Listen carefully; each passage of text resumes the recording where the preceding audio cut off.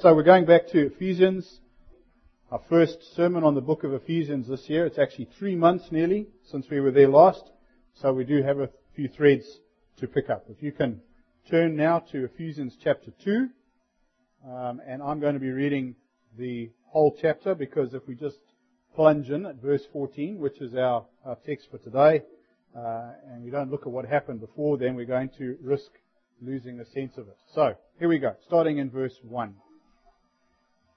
And you he made alive, who were dead in trespasses and sins, in which you once walked, according to the course of this world, according to the prince of the power of the air, the Spirit who now works in the sons of disobedience, among whom also we also once conducted ourselves in the lusts of our flesh, fulfilling the desires of the flesh and of the mind, and were by nature children of wrath, just as the others.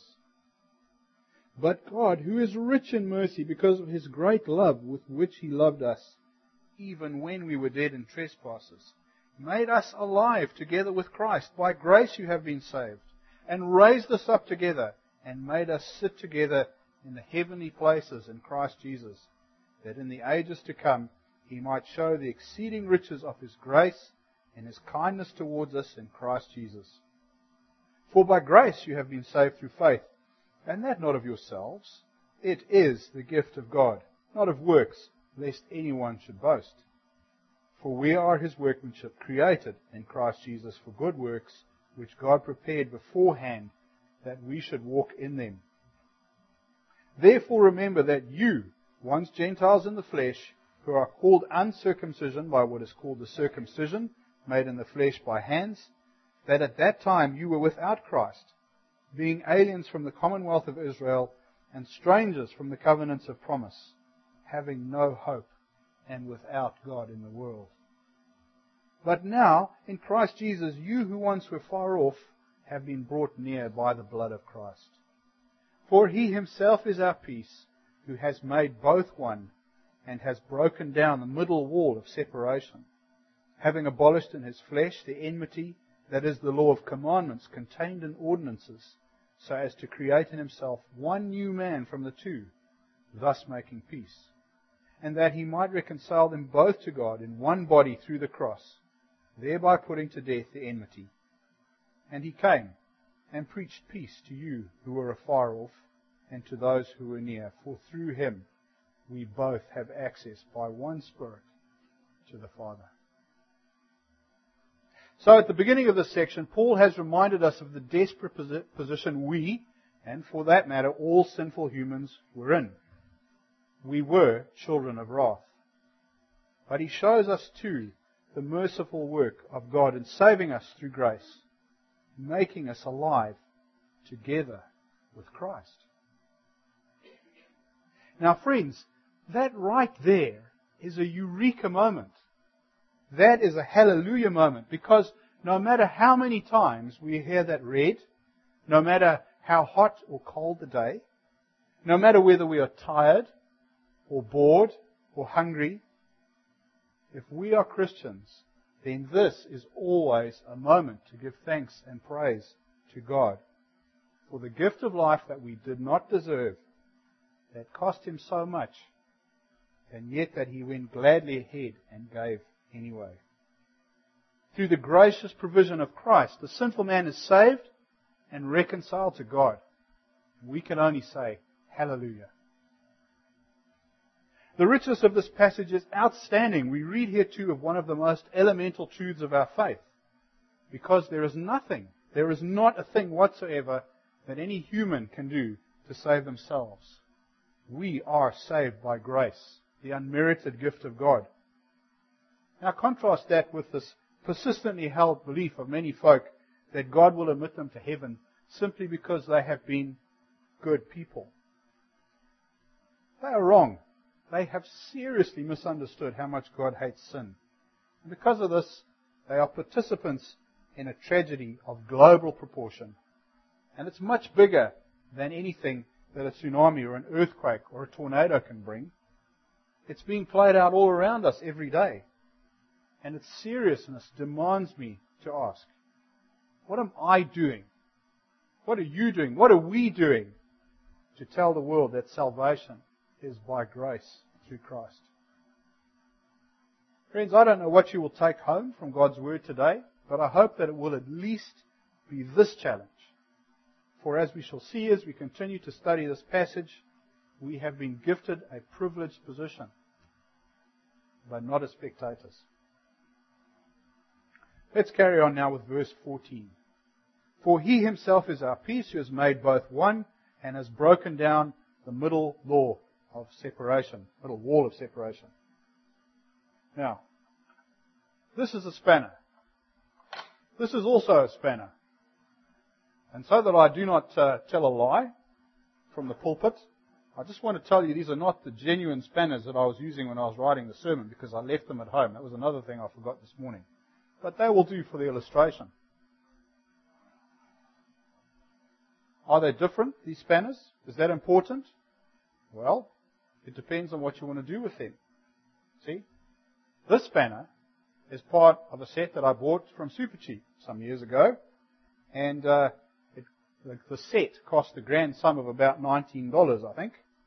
It lives with its friends in that little red toolbox that you might remember from one of my sermons a while back. And it has served me very faithfully, although I have managed to bend one of its friends sideways like this. It's kind of U-shaped now, which I've never managed before with any other spanner. And I suspect that the Shiny Spanner Company of China needs to use a few less beer cans in their steel. The other spanner, however, is made by an American company called Snap-on. It is a thing of beauty, my precious. It is an authentic spanner. Okay? It has a serial number so that Mr. Snap-on could tell me where and when that spanner was made. Now, if you think about how many spanners they make, the fact that they put a serial number on every single one is pretty impressive. It also has a lifetime guarantee. That means that if I were able to bend it like the other one, or break it, I could take it back to Mr. Snap-on and he would give me a new one free of charge. Of course, Mr. Snap-on's spanner costs a great deal more than the Shiny spanner. So I'm glad to say that the Snap-on spanner, I only have one and it was given to me. I didn't have to buy it. But if I had an important or a difficult job to do, which spanner do you think I should use? The Snap-on spanner, of course. Okay? I must use the authentic spanner. When it comes to the important matter of peace between men, or more especially between men and God, that has eternal consequences, then only authenticity will do. Yes? This is why we need Christ Himself as our peace, as we are now reading. And this is why Christ, who is authentically God, was the only tool possible to fulfill the Father's purposes. From this authenticity comes the confidence that the peace spoken of is genuine and will hold up to any test. It's not that transitory sort of peace that is negotiated by diplomats, but it is permanent, it is completely trustworthy, and it is wholly effective. Christ Himself is our peace.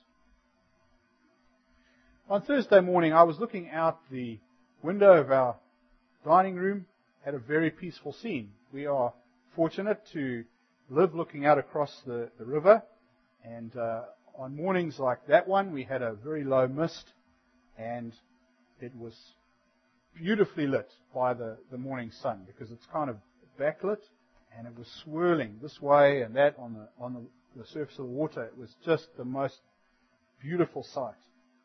And at that moment, I was reflecting on this matter of peace. I was thinking, this is a very peaceful scene, but what is peace? Can I measure it with a peaceometer? You know, what would the unit of peace be? I don't know. Peace seemed to be just like that mist that was moving around mysteriously. I could see it, but I couldn't do anything else with it. I couldn't tell where it was going to go. Yet Paul says that Christ is our peace. This means that something with the ability to be seen and touched is somehow embodied, that is without the ability to be seen and touched, is somehow embodied in the authentic and real person of Jesus. How can a person be something that is intangible? To answer this, we must have a look at what peace is and what Jesus is, and then try to gain some understanding of how these two are united and what that might mean for us. So, to start off with, I don't think there's anybody here with a first name Irene, but are there any ladies here who have the name Irene or a child Irene? No? You know somebody called Irene? Okay. Well, then you already know someone who has peace, because the Greek word for peace is irene. Okay? It's thought to be derived from the word airo, which means to join. And indeed it still has that thought, that sense of bringing antagonists together. Now, I don't know if I'm going to be able to explain this adequately, but it's a very exciting connection. It makes so much sense then that if Jesus is our peace, He is also our joining, our connection with God. Jesus is like the glue that binds us back together with God, that permanently repairs the broken relationship caused by sin and brings about peace. It's just so cool. It's a wordplay by the Holy Spirit. Have I explained it properly? In the Old Testament context, peace conveys the idea of completeness and well-being, of being a perfect whole. The word denotes an absence of discomfort, whether physical ailments or strife, internal or external. And it's also used, as most of us know, as an ordinary greeting. Shalom. Shalom means peace. It's a word of assurance and as a term of blessing. And how did you get this peace? Well, it was gained through observance of the law. Psalm 199, 165 reads, "Great peace have those who love your law, and nothing causes them to stumble." So peace in the Old Testament, it was centered on the physical person and on their actions, albeit in obedience to God.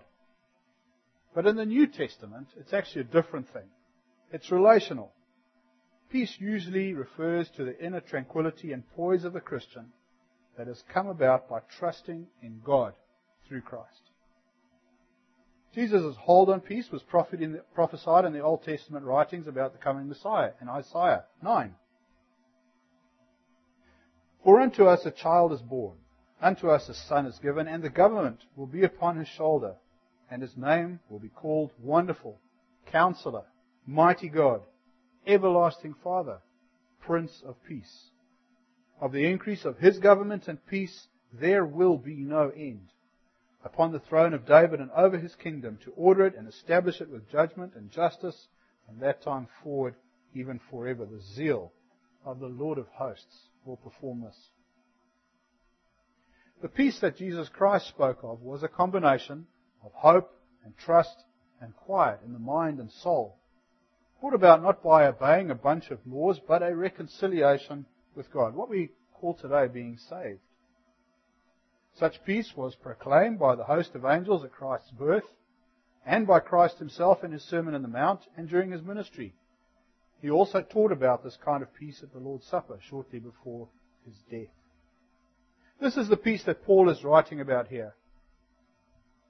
As a Christian, no matter what the circumstance may be, or how even tatty you might look on the outside, you will still have perfect peace on the inside, because it was bought for you and was placed there by Christ. He has joined you back to God, and because of that, you have the certainty of knowing the answers to those big questions. Why am I here? And what will happen to me when I die? Well, I am God's creation. He has a purpose and a plan for me, and He has a space for me in eternity. Really, what do we need to worry about after that?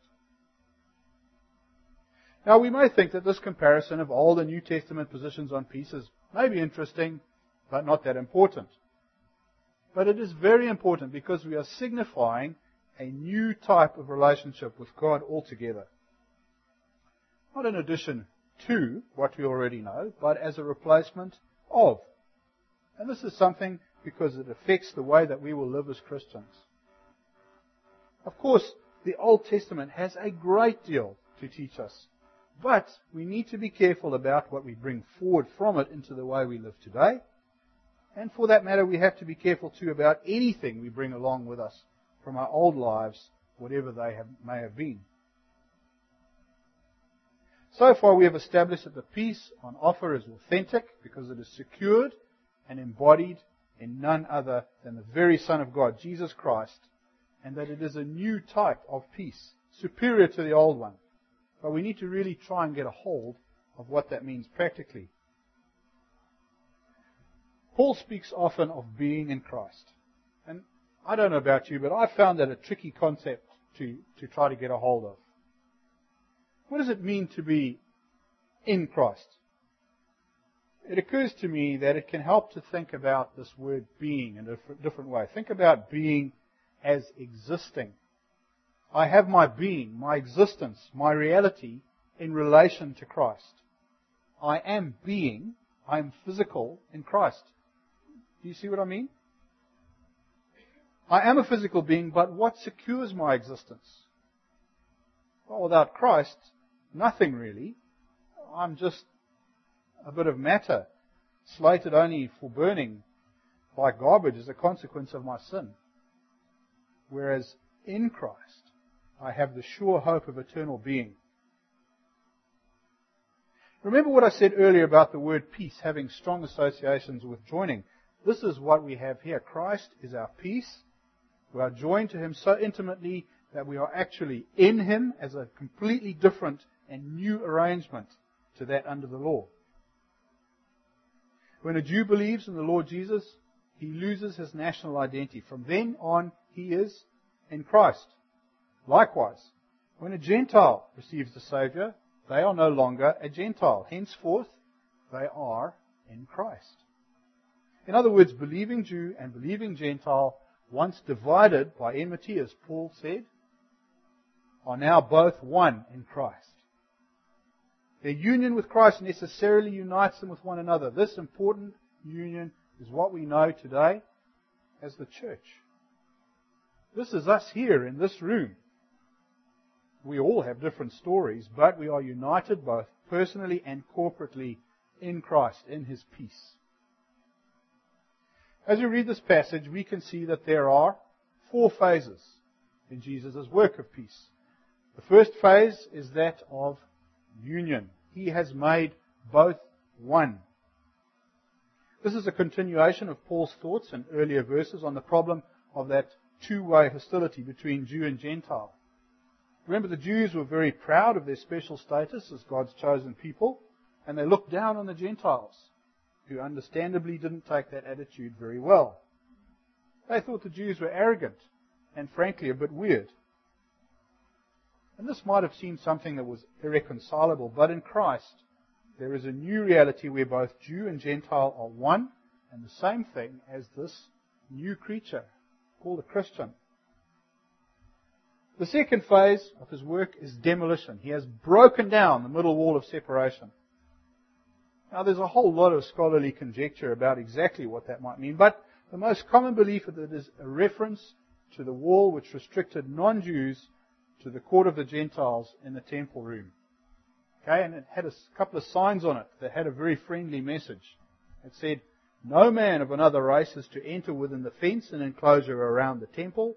Whoever is caught will have only himself to thank for the death that follows." Now, one could imagine that Jews would feel smug and special behind it, and Christians would feel excluded and infuriated. Yet by His birth and death, Christ firmly and finally demolished that wall, forcing those two groups to confront each other before and in Him.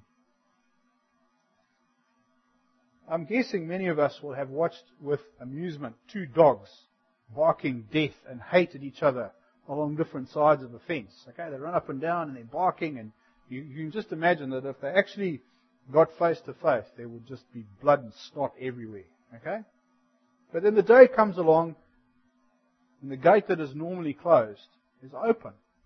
And a very strange thing happens.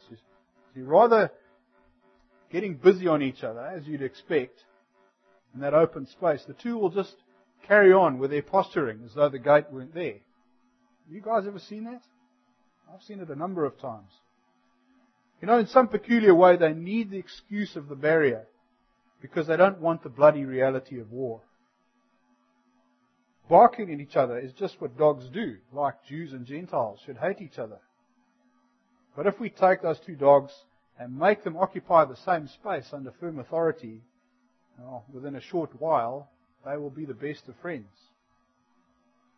Christ has done the work to make that common space for all humans to occupy, no matter what their religious or ethnic background.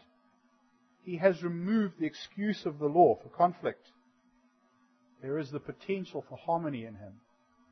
But will we move into that space? Moreover, He hasn't just left it there because just breaking down the wall isn't enough. Its rubble or the mark left where it stood will stay as a constant reminder and irritation of what was there. In the third phase of His work, He has abolished in His flesh the enmity, that is, the law of commandments contained in ordinances. It's a work, you could say, of cleaning up. Now, to abolish means to put an end to completely remove. Enmity is a feeling of hostility or ill will as between enemies. So, in abolishing enmity, we could say that by removing the reason for the law, Jesus has created a perfectly clean slate for all believers, no matter what their background is, to write out the story of their lives. As a result of abolishing the hostility stirred up by the law, the Lord has been able to usher in a new creation. And I've made a little diagram to explain this, which I hope will make some sense. Okay, and I'm not going to explain it any more than that. I'm just going to carry on here. He is made in Himself from the two, that is, from both believing Gentile and believing Jew, one new man, which is the church. Through union with Him, those former combatants are united with one another in this new fellowship. The church is new in the sense that it is a kind of organism that never existed before. It's important to see this. The New Testament church isn't a continuation of the Israel of the Old Testament. It is something entirely distinct and different from anything that preceded it, or for that matter, that will ever follow it. And this should be apparent because of these things. It is new that a Gentile should have equal rights and privileges with a Jew. It is new that both Jews and Gentiles should lose their national identities by becoming Christians. It is new that Jews and Gentiles should be fellow members of the body of Christ. It is new that a Jew should have the hope of reigning with Christ instead of being just a subject in His kingdom. It is new that a Jew should no longer be under the law. The church is clearly a brand new creation with a distinct calling and a distinct destiny, occupying a unique place in the purposes of God. And we are part of that. But the scope of Christ's work does not stop there. He has also made peace between Jew and Gentile, and He did this by removing the cause of the hostility, by imparting a new nature, and by creating a new union. The cross, the peace of Christ, is God's answer to racial discrimination, segregation, anti-Semitism, bigotry, and every kind of strife between men. Now, folks, we mustn't underestimate the radical nature of what Paul is saying here. Imagine that you are a Jew. You are defined by the law. It governs every aspect of who you are and what you do at all times. Gone! Gone! It's finished with. Leave it behind. Can any of us think about what reading this letter for the first time must have been like? The uproar that it must have caused? Even for Gentiles, the law was a defining matter because it put them on the wrong side of the fence. Now, we're mostly Kiwis in here. Let's just say that somebody came along and said, right, from this moment, you must give up all traces of your national identity. You must learn to speak properly, like me, for example. Burn all of your All Blacks memorabilia and give up pavlova. Forever. No more sheep. No way, you would say. That's what I am. How will I know what to be? Where will my confidence come from? Yet this is exactly what Paul is commanding. You Jews, forget about your Jewishness. You Gentiles, forget about making fun of the Jews. Forget the barrier of the law. Stop hating one another. And mostly, quit dragging your past around with you. If you are to be a Christian, then you are now something completely new. And although your old identity may seem like the biggest thing ever to give up, think about what you are gaining. The meaning of your life isn't defined by earthly labels. You were created to worship and to serve the Lord for His glory. You now have an eternal potential, not just an earthly anchor. And we are reminded of this in 2 Corinthians 5. Therefore, if anyone is in Christ, he is a new creation. Old things have passed away. Behold, all things have become new. Now all things are of God, who has reconciled us to Himself through Jesus Christ and has given us the ministry of reconciliation. The ancient philosophical discipline of alchemy was best known for its efforts to transmute base metals like lead into noble metals like gold. Well, that would be a very handy secret to have. It reminds me of the fellow in the commercial holding the bucket up to the ATM that's spitting out free money. However, despite all manner of schemes and dangerous explosive chemical sets, no man ever succeeded in turning lead into gold. But Jesus did accomplish genuine spiritual alchemy when He made a way for leaden, sinful Jews and Gentiles to be reconciled to God as new creatures, saved by grace and gilded by His blood.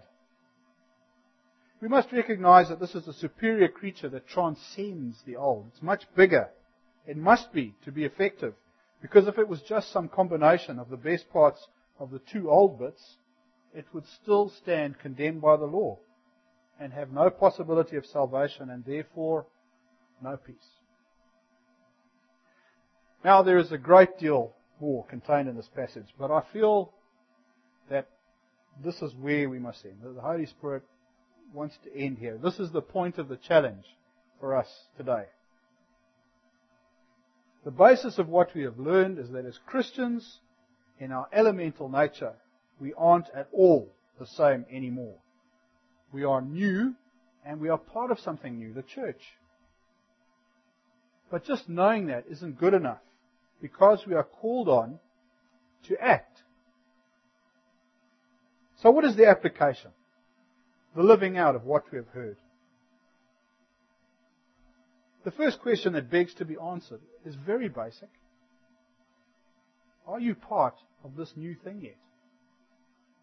Do you have the peace of Christ that comes through repentance of sin and trusting in Him as your Savior?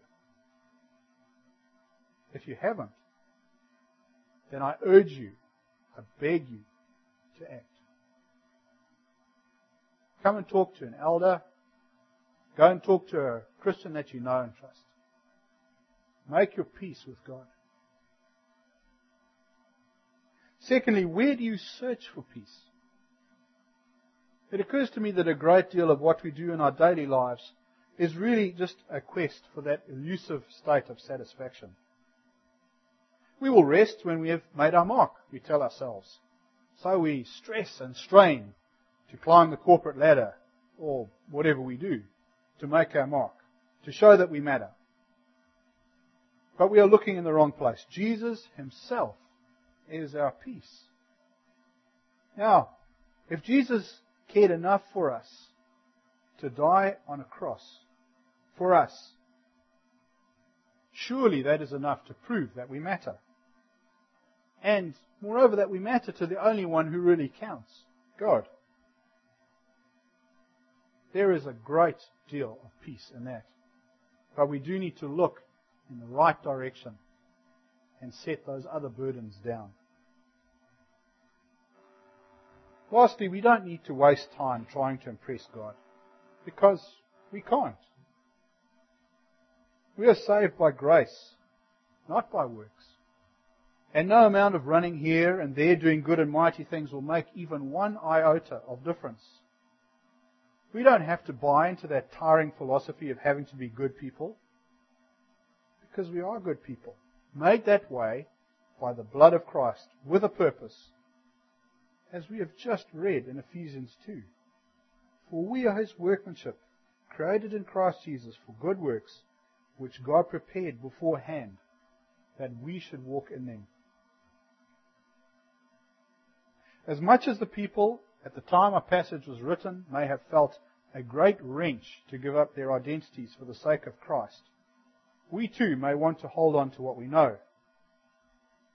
But this will just hold us back and bind us to turmoil.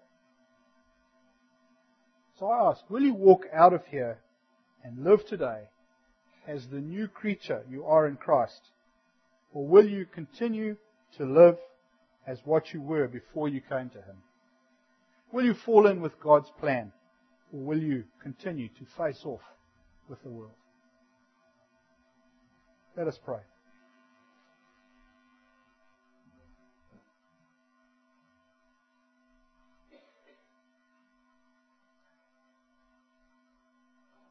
Father, we have covered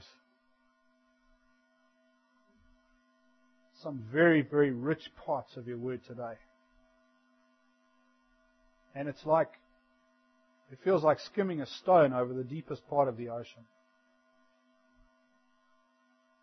Father, the words that I say can never bring the understanding to our hearts that we need. I pray, Lord, that the Holy Spirit would come and work in us with those words and reveal to us the depth that is there, the richness that is there, and that we would be forever changed, Lord, as a consequence. That we would live as the new creatures that you have made us. Thank you for that newness.